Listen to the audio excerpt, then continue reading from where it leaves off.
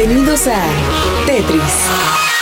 Descubrimientos, avances tecnológicos, innovaciones que mejoran la existencia del individuo y lo que lo rodea. Tetris, que la ciencia te acompañe.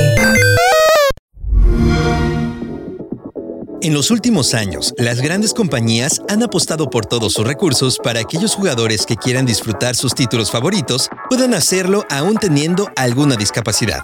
Tal es el caso de Microsoft, quien desarrolló un dispositivo capaz de adaptar sus botones a las necesidades del usuario que quiera jugar con la Xbox sin perder ningún detalle. Durante la conferencia del Consumer Electronics Show del 2023, Sony presentó las nuevas tecnologías con las que invadirá el mercado este año, en las que destaca la PlayStation VR 2, con una pantalla más amigable para el ojo humano, y en las que nos podemos sumergir durante horas en juegos para todas las edades sin sentir mareo alguno.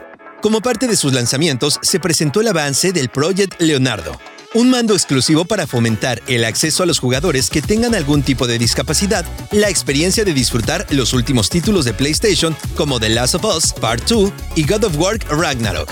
Sin embargo, esto aún no está terminado al 100%, ya que a través de las conversaciones que han tenido la empresa Nippon con expertos en tecnología para el cuerpo humano, requiere de ciertos comandos para facilitar el movimiento del usuario a través de sus controles patentados por Sony.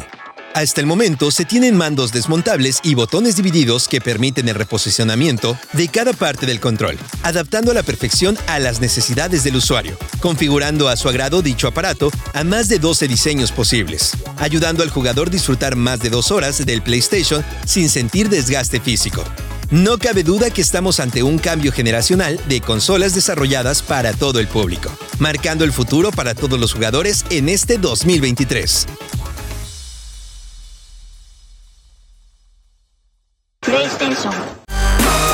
El software ha sido cargado en tu cerebro.